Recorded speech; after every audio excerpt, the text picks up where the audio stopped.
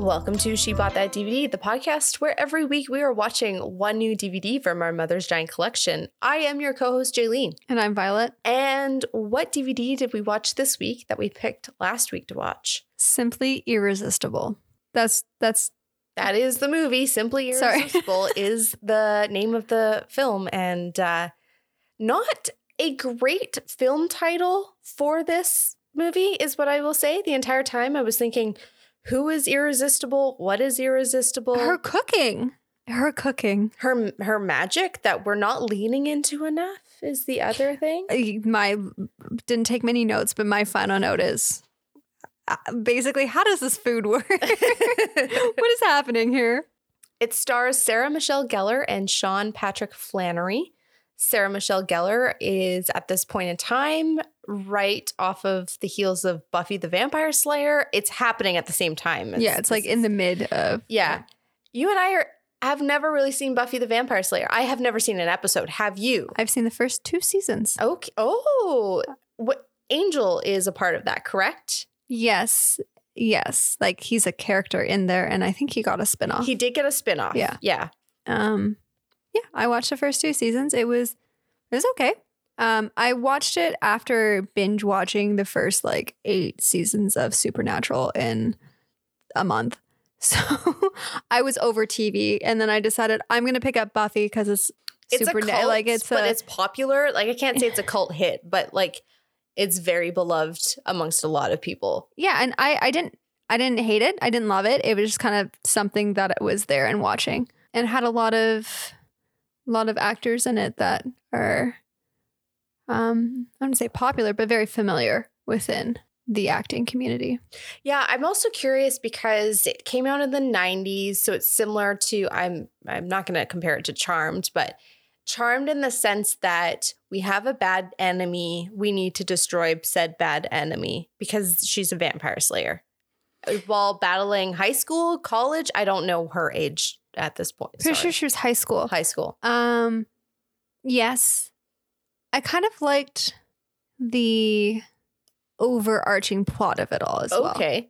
It wasn't just bad guy, there's a bad guy, we gotta kill it. There's a bad guy, we gotta kill it. There was more going on to the story, which I did enjoy. Okay, because Charmed had an overarching... Per season. Yes, but... Sometimes it kind of fell off and you weren't getting enough of it. Yeah.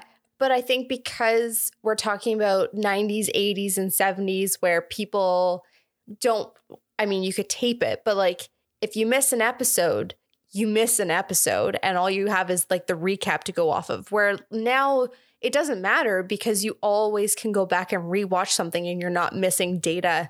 I hate to call it data, but you're not missing information where you're just wow, I have this giant gap. Why are we starting the show here? That's why you got to be home on Thursday night to tune in and watch whatever is happening. Man, I remember or tape it. Thursday nights I had 3 hours of shows, and Tuesday nights I had 2 hours of shows. The amount of commitment that I had. And of course, you couldn't have a show that was on at the same time as each other. But then being Pacific Standard Time, it didn't matter because we could watch the earlier. Yeah. Yeah. So that didn't matter. I never watched. I don't think I was never that committed to a show. I never had to be home at a certain time to watch it. I'm trying to think. I don't think so. Because it was either recorded or mom had bought the series. I watched most of everything on DVDs. I think I watched everything on DVDs. I think because I was a bit older than you were, mine was the OC and Veronica Mars. Mm-hmm. If I didn't watch those, I would miss out on discussion the following day at school. Okay. That's why I'm thinking you're probably a bit too young to really have that connection. Well, yeah, but I'm also trying to think as now 2 years have passed and I am there. I was so consumed by sports, so I didn't have the time for one. But I just watched everything on DVDs. Yeah, and that's fine. That was another way I consumed media because we missed the boat with Gilmore Girls, but we were too young when Gilmore Girls started. Yes, and I will say, watch Gilmore Girls, but stop after season 3. Save yourself all the trouble. I still Stop after season I still 3? watch it all. Still watch it all. Because season 5, all you get is arguments. Yeah, I know. And it's a little bit depressing. In any case, this movie was released February 5th, 1999. It had a budget of $6 million. And it grossed worldwide $4.3 million. And it definitely was a flop. Apparently, this is Sarah Michelle Gellar's least favorite film that she has ever done. Did she say why? She didn't say why, but I think maybe, I mean, there's a lot of reasons why. Personally, weak script, very weak story. It wasn't all that interesting.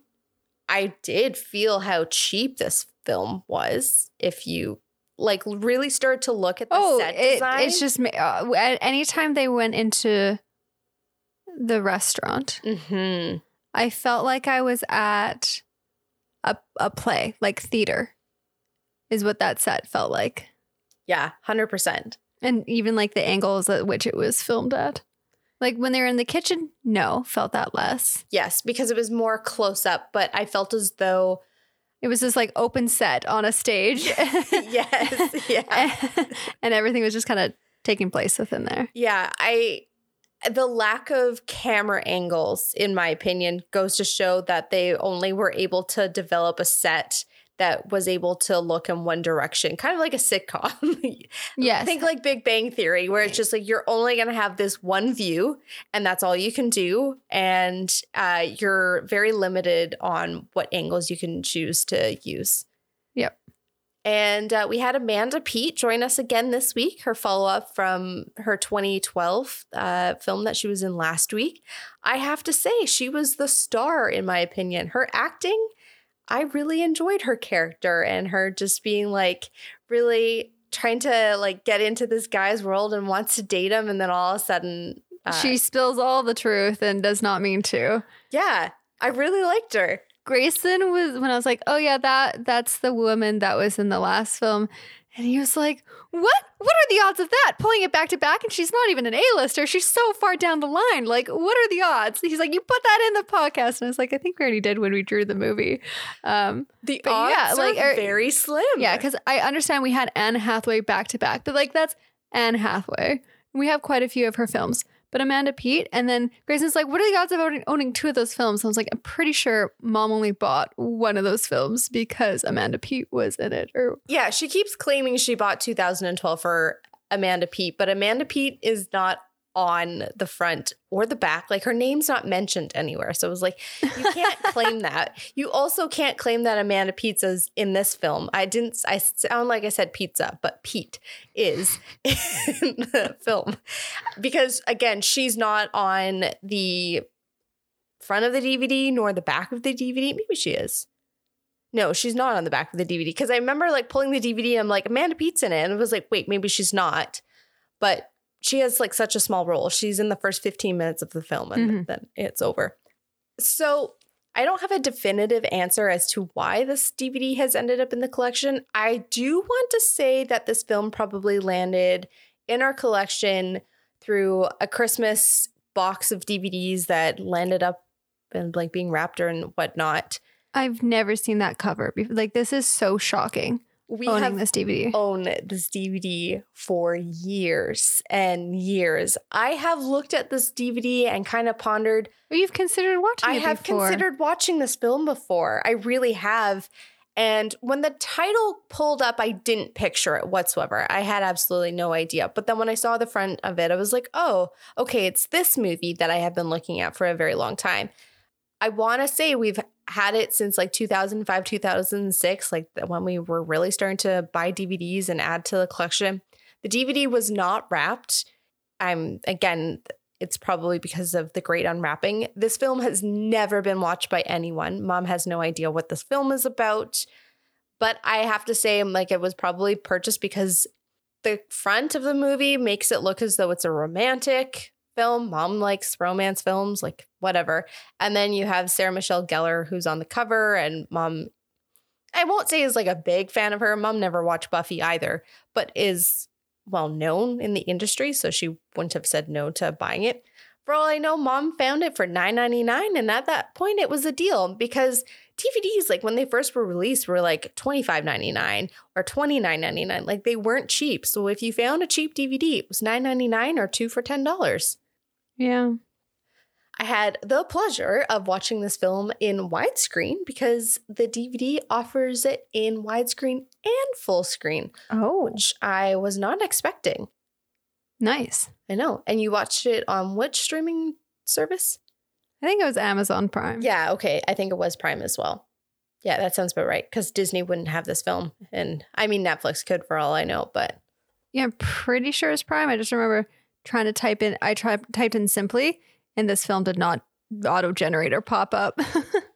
So I had to keep going. And it took basically typing out the entire title before it was like, oh, is this the movie you want? Yes, it is. You mean you don't want a war sci-fi? This is going against your algorithm.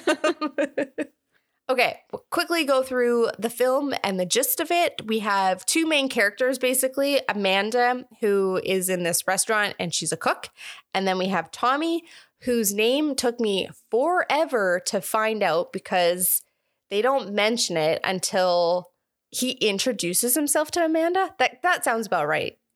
I have Amanda's name written down twice in my notes and don't have his name. And literally, if you're like, okay, what was his name? I'd be like, did they say it? Yeah. Are you sure? I had to add subtitles because they never mentioned it early enough that I just was like, okay, I'll see it and I'll be like, that's who it is. Okay, so we have Amanda and Tommy, and they have a meet cute out in front of this market that's happening, and basically it spawns a relationship where they have a second meet cute. There's a magic man who gives her magic crabs. Yes, crabs. Yes. And that's how this meet cute happens. So there's magic from the get-go. Let's not forget about the magic crabs. Fair enough. So she ends up with these crabs at her restaurant that is kind of being forced to close as well. And she's apparently a terrible cook, is what we're supposed to gather. She's awful, but her mother was great. Yeah. And then this magical moment happens where Tommy brings his girlfriend at the time, which I have to say, like, it's not his girlfriend because it's the 3rd date, and the 4th date just means that it's not going to work because this guy has an issue with the 4th date. Anyways. He has commitment issues. There we go. That's the...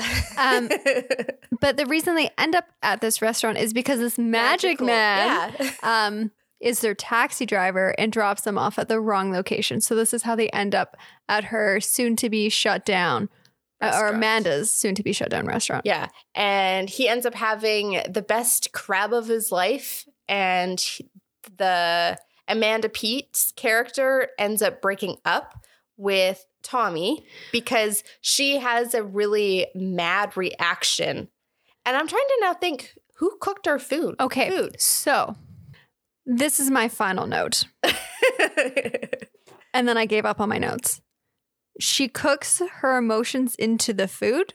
Her feelings. So I believe as she was cooking this dish, she was like, oh, that like, she wasn't saying very kind things about the date that he had brought. Yeah. So I think that is the reason why Amanda Pete's character magically decided to say all these negative stuff, because Amanda, not Pete, but Sarah Michelle Gellar's Amanda. Yes, I just realized. Had cooked this food with negative emotions in it, where she cooked the crab with positive emotions. So Tommy was like all giddy and happy and joyous and like, yes. So she cooks her emotions into the food, and you're not able to gather this until the final cooking. Yeah. Or like, it's actually the midway cooking, because eventually then she's like in love and she's, I don't want to say horny, because she cooks that emotion into her donuts, which is why when they eat not the donuts, but the eclairs. Sorry. I'm not donuts. I was like, I don't remember that. The eclairs, that's why they're all over each other. She's excited. Like she's, excitable. I don't know. I know what you're trying to describe, but words are lacking. Yeah, but I don't like, I don't want to use that word, but like genuinely, okay, we don't realize this at the first cooking, but later on we gather she cooks her feelings and her emotions into the food, and whatever that may be, it causes the person who eats the dishes that she's prepared to also express those feelings. Yeah. So Amanda Peet got angry because Amanda, the cook, was angry. Anyways, so they break up at the restaurant. Plates are destroyed. Tommy invites her to the store that he manages to come buy plates.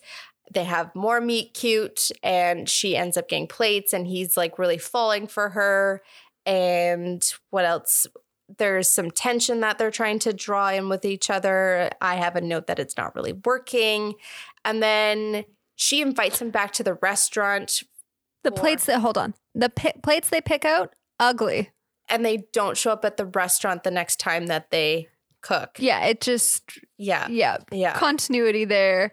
And then I wrote, this movie is so weird and confusing.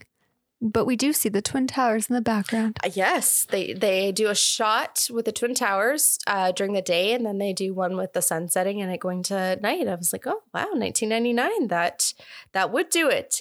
So then the next biggest scene after that is they have a moment together in the kitchen. They end up kissing and they are floating. He freaks out and blames her for everything that is going wrong. It is really mean and so cruel. And the other backstory that we haven't talked about is he is opening up a restaurant. There's this big French chef that he's hired, and it's this big deal. But important note, he is opening up this really fancy restaurant inside of a department store. Yeah, a fancy department store. To change the shopping experience for everyone, that they can also have an elegant dining experience. I guess like if you want to buy your fancy dress, then you can go take it out at the same time. Anyways, the French chef ends up quitting because his knives go missing. And so he's all upset. And he asks her to cook. And she makes everyone feel really in love and like has different emotions throughout the entire cooking process. They cry at one point. They're in love at one point. All the emotions, every dish that comes out, she's cooked a different feeling or emotion into the food. So every guest feels like that. And then they dance. Yep. And that's it. So good question, because honestly, the last 20 minutes I was lying there. I was like, don't fall asleep. Don't fall asleep. Don't fall asleep. I was wearing my glasses so I wouldn't fall asleep. I don't know how this movie ended. And as soon as it ended, I was like, time for Fortnite. So I wrote my notes at the end, and I think he ends up going after her because he's upstairs in the department store and she's on the street. And then they kind of live like happily ever after sort of vibes at the end, because like she's wearing this like pink dress, a tiara. Yeah, she changes all somehow. The stuff, and she comes back and they dance, and then the movie's over. Yeah, it's this whole. It's confusing. Like it's genuinely confusing, and even the fact that I was trying to figure out how is this magic working for the longest time. Like we know it's magical. We know there's this magic crab because he's just sitting up on the shelf, like twiddling his crab claws, watching her cook all this food. And I was like, what's his relevance or importance? Is he powering her magic power? At some point she had put on her mother's earrings, yes, and then cooked the most delicious dish ever. And then I was like, is it her mother's earrings? I couldn't figure it out. Because nothing is truly explained whether or not this crab that was brought into her life was the magical powers that she needed, or was it her mother's earrings? No, and then but she brings the crab with her when she goes to the final kitchen to cook the big meal. She's not wearing the earrings anymore. So I think it's the crab that generates her magic powers. But I don't understand the floating piece. Like that part got really confusing. I can't remember. What emotion do you think? Yeah. Elated? Like so I was gonna say like head over heels, but like on cloud nine, like Is that I can't even remember what she was making. There was some sort of She was making eclairs again. It was like vanilla, and she was putting flowers in, and the steam was going everywhere. Yes. And which does not happen when you cook eclairs. I know that for a fact. There is no smoke. If you have smoke, you have burnt it. Yeah. But the original title for this movie was Vanilla Fog. Just as bad of a freaking movie title as Simply Irresistible. So my big question is, what happened to the crab? We never see the crab leave the restaurant. Is the crab okay? Oh, yeah. Is her magic going to, like, is she still going to be a shit cook after this all happened? Like, I don't understand. Exactly. No, I don't know. I hope she keeps the crab along for as long as she can. He seemed like a chill dude. Does he not need to live in water is my second, like, question. Was she feeding it? I don't know. And, like, why did this man just magically appear? Like, was he the genie with the magical crab? Like, that guy that magically shows up is kind of like the fairy godmother. And he's like, you need to buy these. These are the crabs you want. And she's like, I don't need crabs. He's like, yeah, you do. I can't remember how he convinces her. Yeah.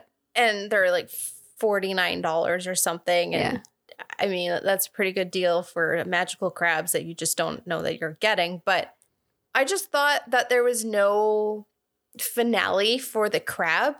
And I felt as though like he was a big character, and yet we don't see how his story ends. But there was also no acknowledgement of the powers that she had. Did you catch that or pick that up anywhere? Like, there was no acknowledgement on her behalf, her friend or Tommy. Like, none of them were like, what the fuck is going on? Like, there's no realization or like, oh my goodness, I have the power to, it just kind of goes. Yeah, she's not panicked whatsoever of like suddenly having this capability, and it's just like, oh, okay, like suddenly I can cook. Yeah, and there's like no backlash on it either.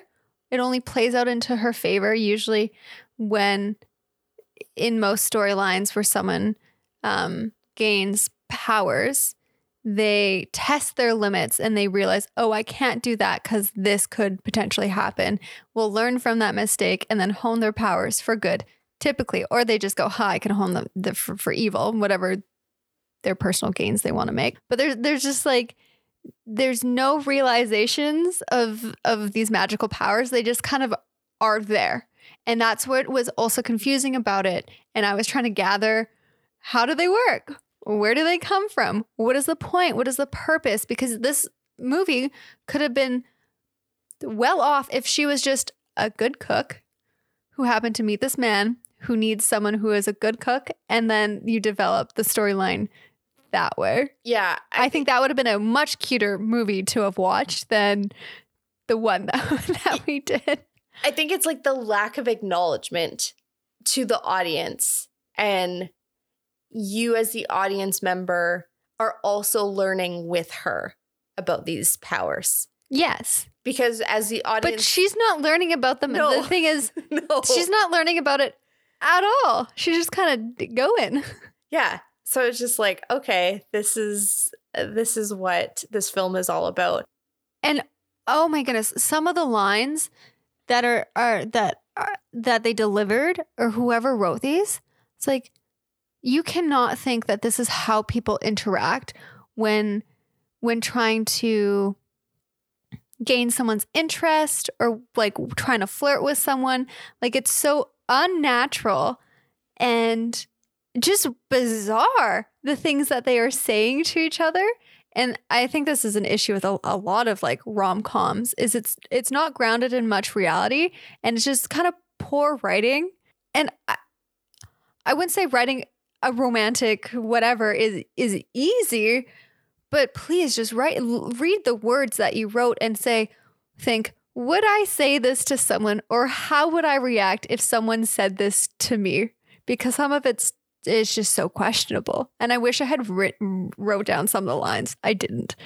But like, do you kind of like recall the areas that I'm talking about that you're like, oh, yeah, I think it comes down to, so the story is written and they're like, okay, we have this to get into this scene and we have these points to cover off. And it's kind of using like, okay, let's do a checklist of all these lines that we need to cover, rather than like, okay, how would we approach this question in order to lead us into this next topic? Yeah, but it's like the entire time though, it's really the plate shopping in that area. Like the flow of it is so unnatural. Yeah. So I have a comment that I said, like it says, they go back and forth as if they're supposed to be like cutesy and bantery. And it's not. And it's trying to create tension between them, but it is not working. No, it's not at all. Like the most sexual tension that I felt was between the whatever her name. So his friend. No, it's not a friend, a coworker, like whatever she assistant. is. Yeah, whatever she is. Like that was the most like I was more interested in whatever romantic interest that she was partaking in than I was with the main. Like she's a wonderful actress. I really enjoy her. But she just like committed to this role of being this woman who wanted to get with, I can't even remember who it was. One of the investors. Yeah, for the restaurant. Yeah, and she just like sought after him and like just went for it, and it was great. But like compared to the actual main love story interest, it was so wishy-washy and like oh my goodness, I really like him, and it was just like uncomfortable. So, okay, here's what I'm thinking then. His assistant, being who the actress is, was like, okay, I understand this character. I am this boss. I'm going after exactly what I want. Mm-hmm. And maybe Sarah Michelle Gellar, and to the writer's discredit or credit, or however I'm supposed to phrase this, they weren't sure who this character was supposed to be. No, like was she supposed to be playing like coy innocent, or was she actually supposed to like, because it came across that she really wanted to be with this Tommy fella guy. Mm-hmm. But for what? I don't know. I don't know if she was she actually interested in him? Yeah. Yeah. It was really confusing. And like even the end part about she like runs away and comes back all dressed up. Like it was just weird movie. I also agree, because every time his assistant was on screen, I was so excited. Yeah. And like engaged. She stole it. Yeah. I was like, what is she going to do next? What is she going to say next? Like between the two of them, I think their relationship was well developed, but. Oh yeah. I enjoyed like Tommy and her scenes were great. The two of them together.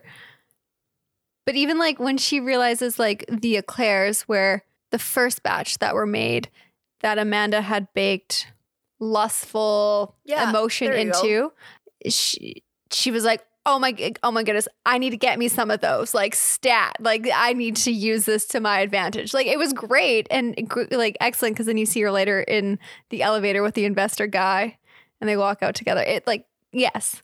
I was living for that romance in it more than the main one. The main one was just confusing. I had texted you because I couldn't get over her hair and I couldn't stop looking at it. And I noticed the other thing that really bothered me was her hair color. Yes. So sometimes it went down to her roots, the red. Yes. And then other times we had about a ½ inch that was showing. Had grown out, yeah. And it really was bothering me. And it is 1999. Friends is really popular. And unfortunately, she does have the Rachel Green haircut. Or style, entire film. And every time she turned around, I was like, oh, it's not Jennifer Aniston. Yeah. And I'm surprised for continuity reasons they didn't try and keep her roots dyed to the red that it was. Because it's already not a natural color for her whatsoever. So I feel like it would have been easy to maintain. I just don't understand. Like, I get that the budget was $6 million, so it's not a very expensive film. But who dyed her hair? Did she dye her hair that color and decide to go with it? Like, good on you if you did. But I'm surprised no one was like, okay, if you're going to have this hair color, you need to maintain it. Yeah. Because if you don't, then you're showing that there's lack of continuity. It was a bit off-putting from time to time because I hated the haircut, and then I started looking at it further, and then I started to notice the roots. And it sucks when you become so bored in the story that you're trying to look for other things to engage you, and then you start finding more things wrong with the film. I've never, for this entire project, I've never felt so nitpicky on what the main actress was wearing. Normally I'm like, oh, okay, that suits her. This time it was just like, why are we trying so hard? Oh, that one outfit she put together. And then she rewore some stuff too. Yeah. I didn't hate it, but I also hated it at the same time. Yes, it's classic 90s, and I understand with film and clothing, for the most part, when it comes to rom-coms, they're trying to push the envelope. They're trying to do something a little bit more zany, but it felt strange repeating an outfit. I also kind of was frustrated that she wasn't given a chef's jacket when she was doing the actual cooking portion, at the end, because it kind of felt insulting that you've hired this girl who is trying to save the restaurant, and everyone else around her in a way is superior because they've gone to school, they're doing all their jobs, and you're just this girl from this kitchen, and you're just yeah, you're gonna save the restaurant tonight because we have no other cook, but we'll just wear what you're wearing. And I'm just no, if you're a chef, being given a chef's jacket, that's a complete honor. Yeah. And the mere fact that I'm going into this much detail goes to show how horrible this film was to sit and watch. And I thanked myself that I never, ever got the nerve to watch it and then have to watch it a second time. Yeah. I just kept thinking about that I was could you imagine if this was your second watch? You would be so upset seeing that this got picked off the shelf. I had better memories attached to It Had to Be You rewatching that for a second time. The one where the two of them are picking out their engagement stuff. She's already forgotten which movie this is. Yes. Okay. Yes. See, but that's another one where there feels like there's supposed to be banter going on, and it's just so unnatural. Or it's great, the awkward chemistry that the two of them had at the beginning. But then later on, the line deliveries at which they're giving each other are just, I'm okay, how would you react if someone said that to you? I don't think you'd react that way. Or would you say that? Confusing. Yeah, but I guess another poorly written romantic film. Yeah, I think the 90s and the early 2000s is a very interesting time period for romantic comedies, because that is a market where the industry thinks that's where we're going to get women and into the theaters. And they're not wrong. That is. But then you have a whole industry around the corner where it's going to be young adult topics are heading and are going to dominate the movie industry. What year was the Sabrina remake? 90s. That was 90s as well? Oh, okay. I couldn't remember. Yeah. I also was thinking about that film a lot while watching this film and comparing, because that one is 1995. This one came 4 years after. So that's why I was just it's kind of still in the same vein, where you have this heartthrob and this other heartthrob, and you're hoping that they get together, and you're hoping for this fairy tale. But unfortunately, this film just did not work. And yeah, I was so excited. I did nap after. I didn't jump into Fortnite right away. I played Fortnite until 1 a.m. that day, though, and I never, ever stay up late. I'm normally in bed by 10. So you weren't that tired? Clearly not, because I was just bored.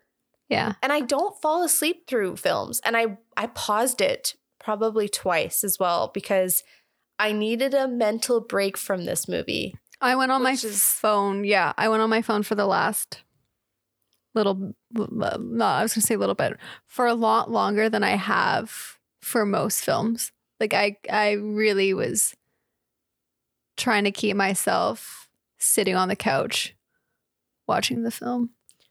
Did Grayson watch this with you? Yeah. The entire thing? Yeah. And he usually never goes on his phone when he's watching something.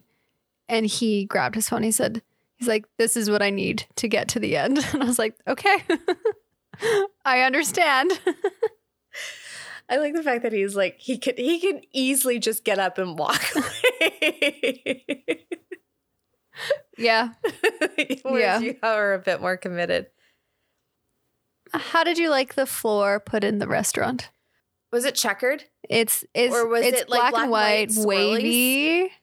Okay, so it gave me, which actually is the correct time period. Backstreet Boys, Bye Bye Bye. No, that's NSYNC. What's the one? Bye Bye Bye is NSYNC, yes. Okay, but I don't know what boy band it is, but it's the music video where they like turn into zombies. Yeah, that's Backstreet Boys. Okay, so it's that music video. Okay. Backstreet's back, everybody, and they're dancing. Okay. Yeah, I know which one. Okay, so that's the vibe. So it's Backstreet Boys, everybody. That is the flooring that I kind of picture. It's less like in a circle. It's kind of like wavy, but the design of the restaurant was meant to feel upscale, but it didn't feel upscale. It did not, no. It felt open space. It felt very unfinished. Yeah, and the way that you had described saying that it's a set on a stage, and that's 100% how it had felt. Yes. Even when they were doing that scene, it just was like, okay, we have a limited budget to spend on this, but how are we going to make this feel nice? But there's absolutely no ceiling. Yeah, it felt like it had no ceiling. It felt so there's lots of space, and it felt unfinished and not very cohesive. But I thought the floor was great. Oh, you liked the floor? I really liked the floor. I think you could have completed the look really nicely if like it had gotten put into it, but also it wasn't just like a set design stage or whatever it was. Yeah, I think the lack of ceiling, I mean, I could be wrong or we could be remembering incorrectly, but lighting fixtures are not cheap. And yes, it also just didn't match what the purpose of this restaurant was supposed to be. I'm surprised that they didn't pick somewhere. Yeah, you're not wrong, actually. So they filmed in the department store, which do you remember what I can't remember. I read it, but they had a film at night. Yeah. And I'm like, you're not wrong in the fact that they should have picked something either that matched the theme for what like the department store is. And film during the day, because a lot of those restaurants probably were only open in the evening. Like there's ways they could have worked around to. Yeah. I don't know. Yeah, I thought the floor was just great. Something about it. I was like, oh, that's a choice. I kind of like it though. Completely fair. I kind of felt the same way about their place as well, just with for some reason it was giving me Murder, She Wrote granny vibes, but in a like that weird martini maker thing. I was like, that's something I would see on Murder, She Wrote while like JB Fletcher accidentally like knocks something over and like a martini gets made for her. I was thinking more The Twilight Zone, which I've never seen. I've only ever seen one episode. My English teacher made us watch an episode. Ah, I see. What could have made this film better? Do you think it is the magic not being explained? Or yeah. I think you should either remove the magic, and you just make this woman a good cook, or you need to develop the magic storyline a little bit more. Because it just left me questioning. And it felt like this thing that was just kind of there, and there was no explanation around it. And it wasn't considered by any of the characters, except for the assistant who was like, hell yeah, I'm going to get me some of those eclairs. Yeah, like her friend never even had a reaction.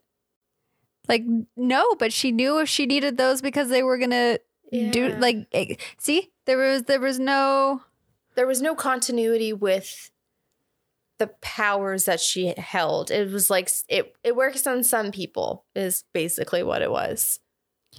It's very confusing. At what point did you start to question everything?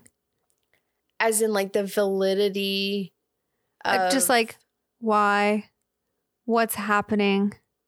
Who made this? I think the second time we saw the crab, I started to question, well, we're acknowledging the crab, but she hasn't acknowledged the crab. So something's going on. And then, yeah, at some point I stopped the movie and I decided to... Sometimes I don't like going onto IMDb and searching up the trivia because it can be very spoily at times. But I was like, I don't really think this one's going to have any spoilers. And it didn't have much, no. So I was really curious to find out, like, okay, like, what's been written about this? What has been said about this? Like, what's the budget of this? And seeing that Sarah Michelle Gellar kind of really dislikes this film kind of put a taste in my mouth of like, oh, it's not going to be that good. It's not going to go up from here. It's really going to go downhill, unfortunately. Yeah. And I hate to say, like, even the meet cute at the beginning of the film wasn't all that cute, nor was it exciting. It just was like, okay, these two people, like, they need to meet, and like, how are we going to get them to meet? Sorry, my crab is grabbing onto your pant leg, and I'm going to make crab something with this. Napoleon? Yeah. No. So, yeah. Napoleon, yeah. Yeah, because she sees the Napoleon exhibit on the taxi cab advertisement. Yeah, I don't know. And like, New York City is a big player in this film, but it's not a film where you get to see much of New York, unfortunately. But we also have those two characters at the very beginning when she's walking through the market. The guy from Suits. Oh my gosh, I missed it. Okay, he's at the very beginning, and he's the one who mentions like his father and him are selling something, and he's the one who's like, oh, like, heard about the restaurant, and she's like, what are you talking about? He's one of the ones that tells her that her restaurant, her family restaurant, is going out of business. And I was like, okay, we're gonna see him later, and then we never see him again. And then she also goes to the other stand, and it's the fruit one. She goes, oh, like, what's good today? And the woman's like, the strawberries. And the daughter of the woman at the stand's like, Mal's like, the raspberries. And Amanda's like, oh, you know what? I don't need the strawberries. I'm going to take the raspberries today. So we can see that there is like connection already developed between these initial characters. And then we never get it again. Which would have been something so easy because it's like already developed friendships that she has that could have been involved in the story. See, but we don't get that. I think like adding to that, her midway through the film where she's excited to, let's say, cook again for the restaurant, and she's more confident in her choices because she's like, all of a sudden, okay, I can cook. I can do this. Mm-hmm. Another unexplored point for this film that never gets wrapped up. The restaurant starts to do well.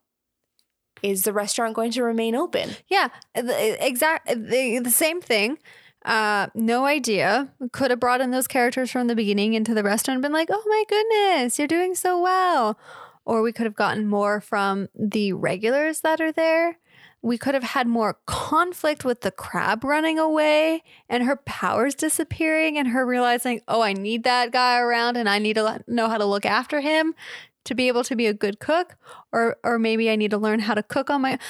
So many things. I'm so disappointed that on my Instagram feed, I think it was yesterday or the day before, I don't think I sent it to you, but there was a crab and it was in a girl's sink and it was holding a knife and it was waving it around. And I was actually really disappointed that I didn't send it to you. I think I thought about sending it to you, but I didn't. Instead, I sent you a different. Oh, I got a really good one. It was Fast and Furious, all 9 It's how to watch Fast and Furiously. You watch all 9 movies at the same time on a big projector. And man, I was like, oh, whoa. And I can't remember what I said. I said, do we own these? To which you said, yes. And I was like, oh, I hope we'll only own like 1 to 4. And you're like, we own 8. I had, maybe we've brought this up on the podcast before. I'm not sure. I don't think we have. I had no idea that we owned all 8. Well, no, there's 9, but we don't own it. Yes, but we own 1 through 8. 1 through 8 is impressive. It's gonna be a long 2 weeks. More like a month, please. Yeah, I can't wait to. Actually, I mean, nothing against the Fast and Furious series. I enjoyed it when I watched through, but I don't know how I'm going to feel about podcasting all of those. So Fortnite. I watched this film immediately after podcasting. Which is really last week. Weird and strange for you, but I think it's your scheduling right now. My schedule's just very busy, so there's only 2 days to watch it. And I was like, oh yeah, it's an hour and a half. Sure, I'll sit down and watch it. And I was thankful to get it that it was done and over with. But I didn't text you, I didn't say anything, I didn't warn you at all. Which is fine. Like I don't need a warning whether or not. I mean, like, if there's something gory, oh yeah, I'd definitely let you know. That's really the only warning that I would ever want. But other than that, unless like, yeah, no, I can't think of anything else where I would desperately need something. Unless you like, we did a DVD and like something had skipped and you're like, oh, like this part of the DVD doesn't work. Yeah. So I like. There were no bonus. There were no bonus. There were bonus? Did you watch them? But I just did not want to watch it. Oh. So the bonus features, because like, let's keep in mind this DVD is old and like considering. The first bonus feature, according to the DVD, is interactive menus. Which I guess what they're trying to say is like VHS didn't have interactive menus. It would just start playing. Yeah. So you get to choose, and I guess like that's a bonus feature. The next one is scene selection, which again, comparing it to a VHS, you don't get to choose your scene. So then we got to see the trailer for it if you wanted to, then the widescreen version, the pan and scan version, which is the full screen, and then maybe I was wrong. There are no bonus features. Those are literally the bonus features. They're not bonus. They're just features. They're features. So I didn't miss anything. But yeah, it was an experience. And this is one that I'm surprised it like, did it go to the movie theaters or was it straight to DVD? Oh, it did go to the movie theaters. It did go to the movie theaters. Yeah. That's why it has a box office. But it obviously didn't do all that well. Had a big loss of $1.7 million. Didn't even make up. I started up Superstore again for my third rewatch in about 2 years. Like you're starting from episode 1 or you've given have you watched the entirety of it? Yeah, this is my third rewatch. Okay. You and I have very different tastes sometimes. Okay, hear me out though. So I was going to rewatch The Office again. But seeing as I just finished The Office like 6 months ago for like the 5th time, I was like, okay, I won't do The Office again. I'll do something else. And I saw Superstore and I was like, you know what? I think I'll do Superstore. And I looked at Brayden and I said to him, because I need to ground myself in reality and remind myself I don't deal with this shit anymore because I don't work in retail anymore. And he looked at me and was like, fuck you.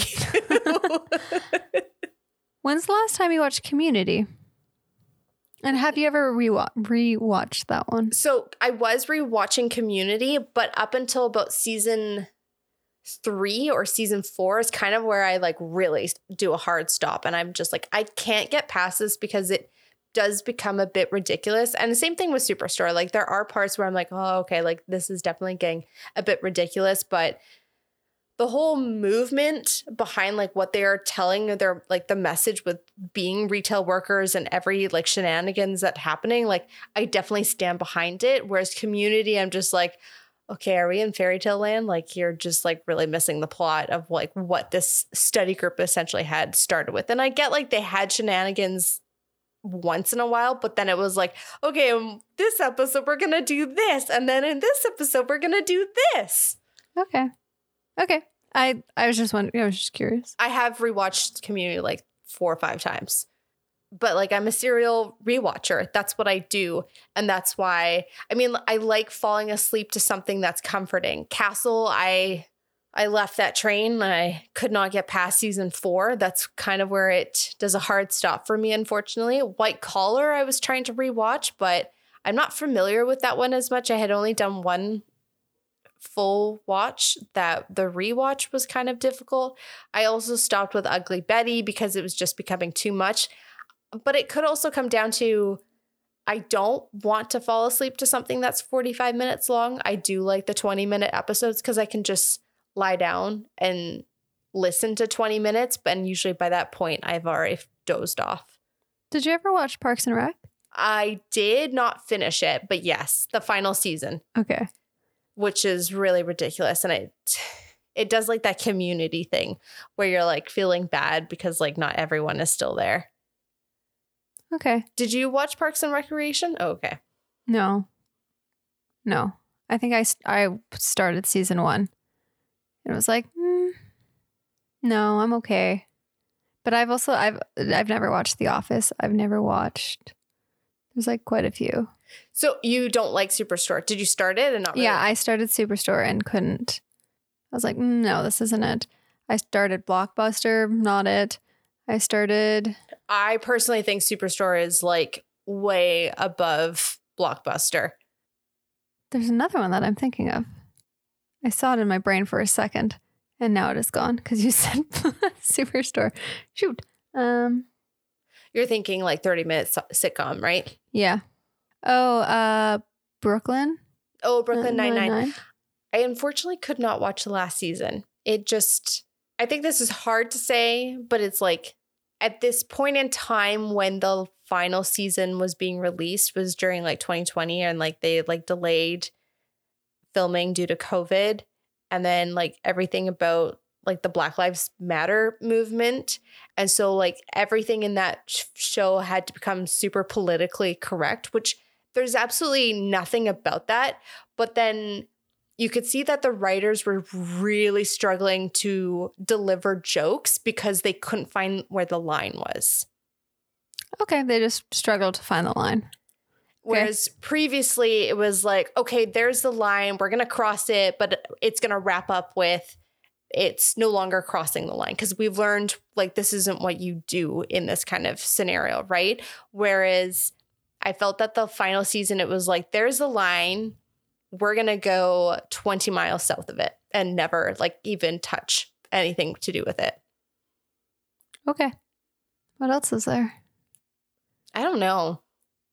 Did you watch Unbreakable Kimmy Schmidt? I couldn't get into that one, unfortunately.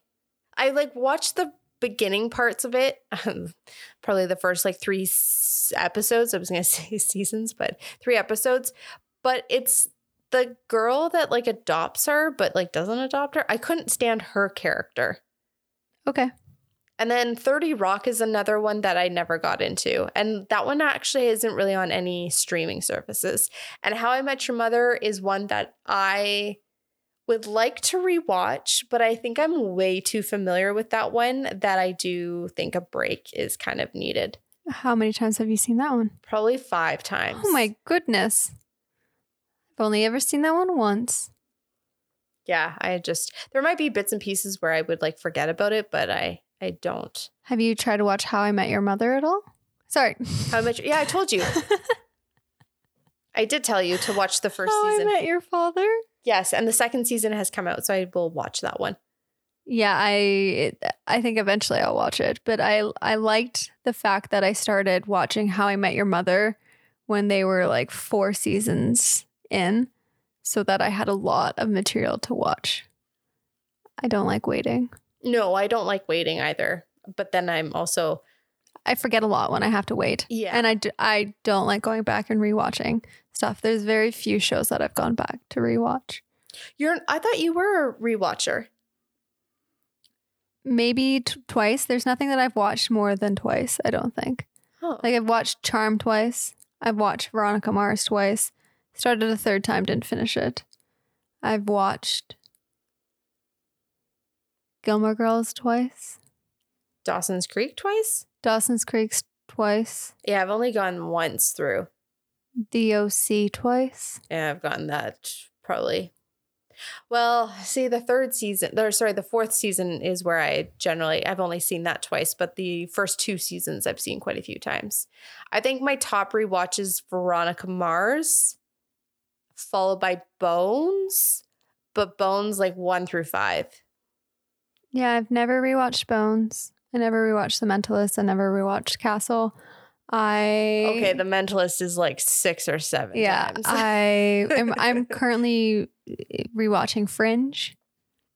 I would have to see all the DVDs sitting in front of us. Oh, One Tree Hill, I rewatched the first 3 seasons because I started to watch season 4 or 5 or whatever it was. And I was like, I need to refresh, like I need to go back and rewatch everything.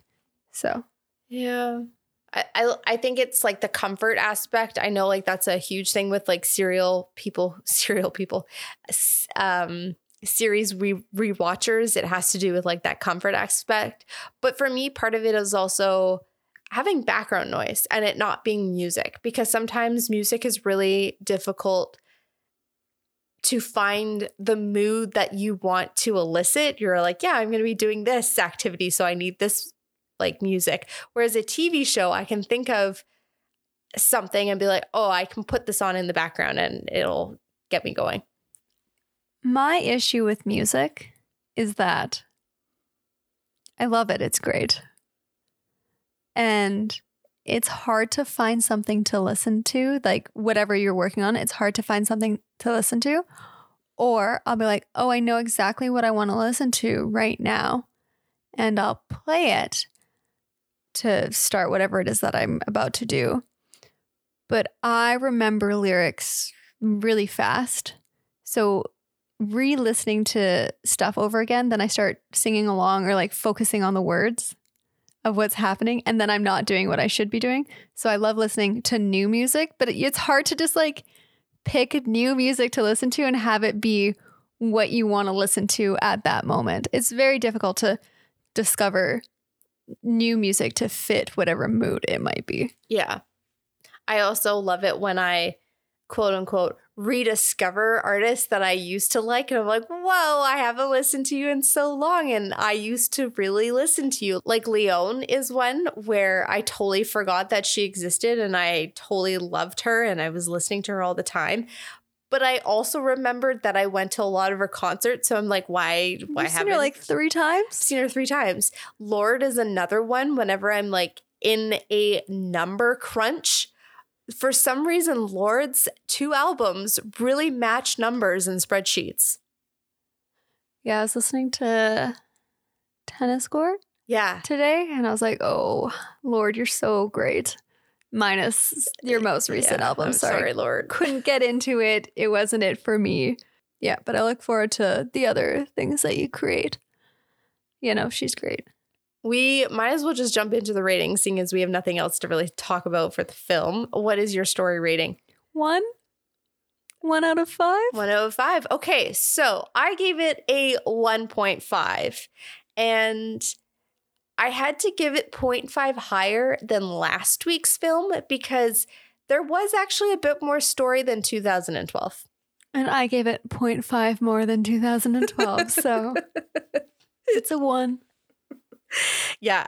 My comments are weak, highly unbelievable. And like, it doesn't matter that like not everything has to be believable. It's not the believable. It's just like develop more. Yes. Of whatever is going on here. Please. Yeah. Your music score. I gave it a 2. Okay. There was music. There was 90s themed music that really fit the 90s theme of it being in the 90s. And I really loved that at the end when they're dancing.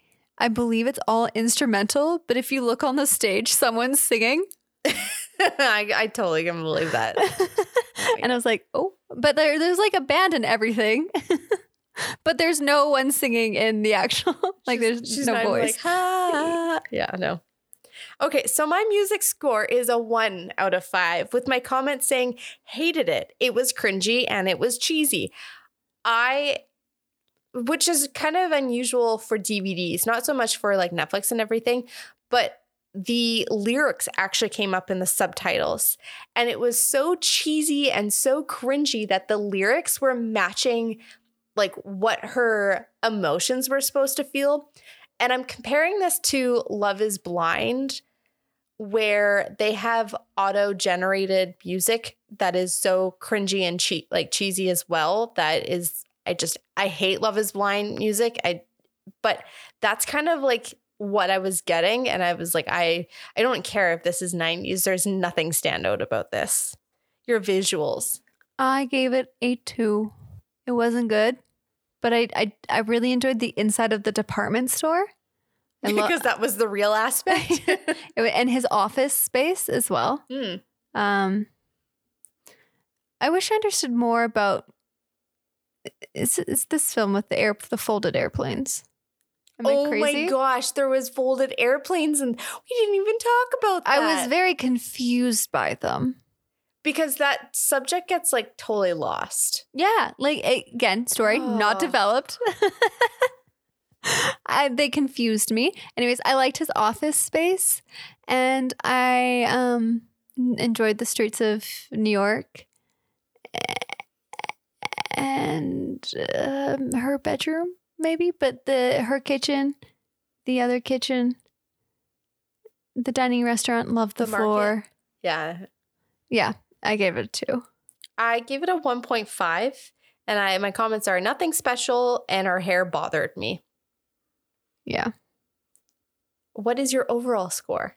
3.3. Wow, you're higher than me. I am 2.6 out of 10. This is one of my lowest films rated.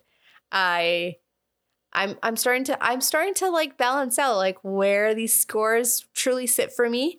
I should actually have a breakdown of like what defines a 1, and I should. Maybe I'll work on that during my Fortnite games because I'm addicted. But anyways, IMDb has it at 5.2 out of 10. Yikes. So obviously, like there are people who did love it, and keep in mind that IMDb did exist relatively around this area, so time period. So there's people who have rated it like higher, or like they enjoyed it, so it's their scores are included. Yeah, but if I were to go on there and rate it 2.6, which I don't think I can, I'd have to like round up or round down. It would kind of start to dwindle the scoring system. But do we keep this DVD? No, thank you. No, it's been sitting on our shelves for a very long time, and I think it's time to get rid of it. It's called a bewitching romance as well. That's the tagline.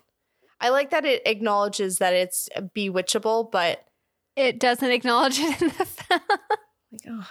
It's like the marketing guy was just told, like, yeah, so she's like... She has powers? She has powers, but she's not a witch, but she's like bewitched. And like, it's a romance, so... Are you ready to pick the next DVD? You betcha. I'm ready to say goodbye, good luck, to never wanting to ever see this film again. And let's just move on into next week's pick. Okay, I don't know this one. Okay. When was it released? When was it released? Great question. What genre is it? Who is in it? All those things. All those things. Okay. Start with the year. The year is 1986. Okay. We have drama. We have war. Oh, wow. We have so many. We have Clint Eastwood. Okay, and? Mario Van Peebles. Okay. Everett McGill. Okay.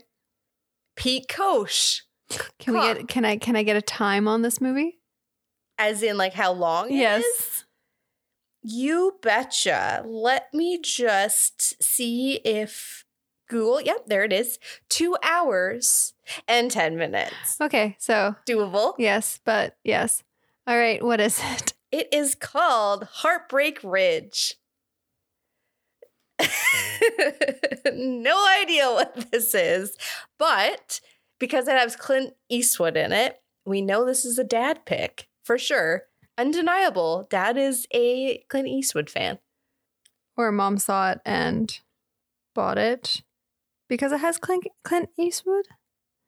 Okay. We'll have to ask when we grab it, and we'll tell everyone next week. It is not available anywhere to watch, so it looks like we might have to do a DVD handoff.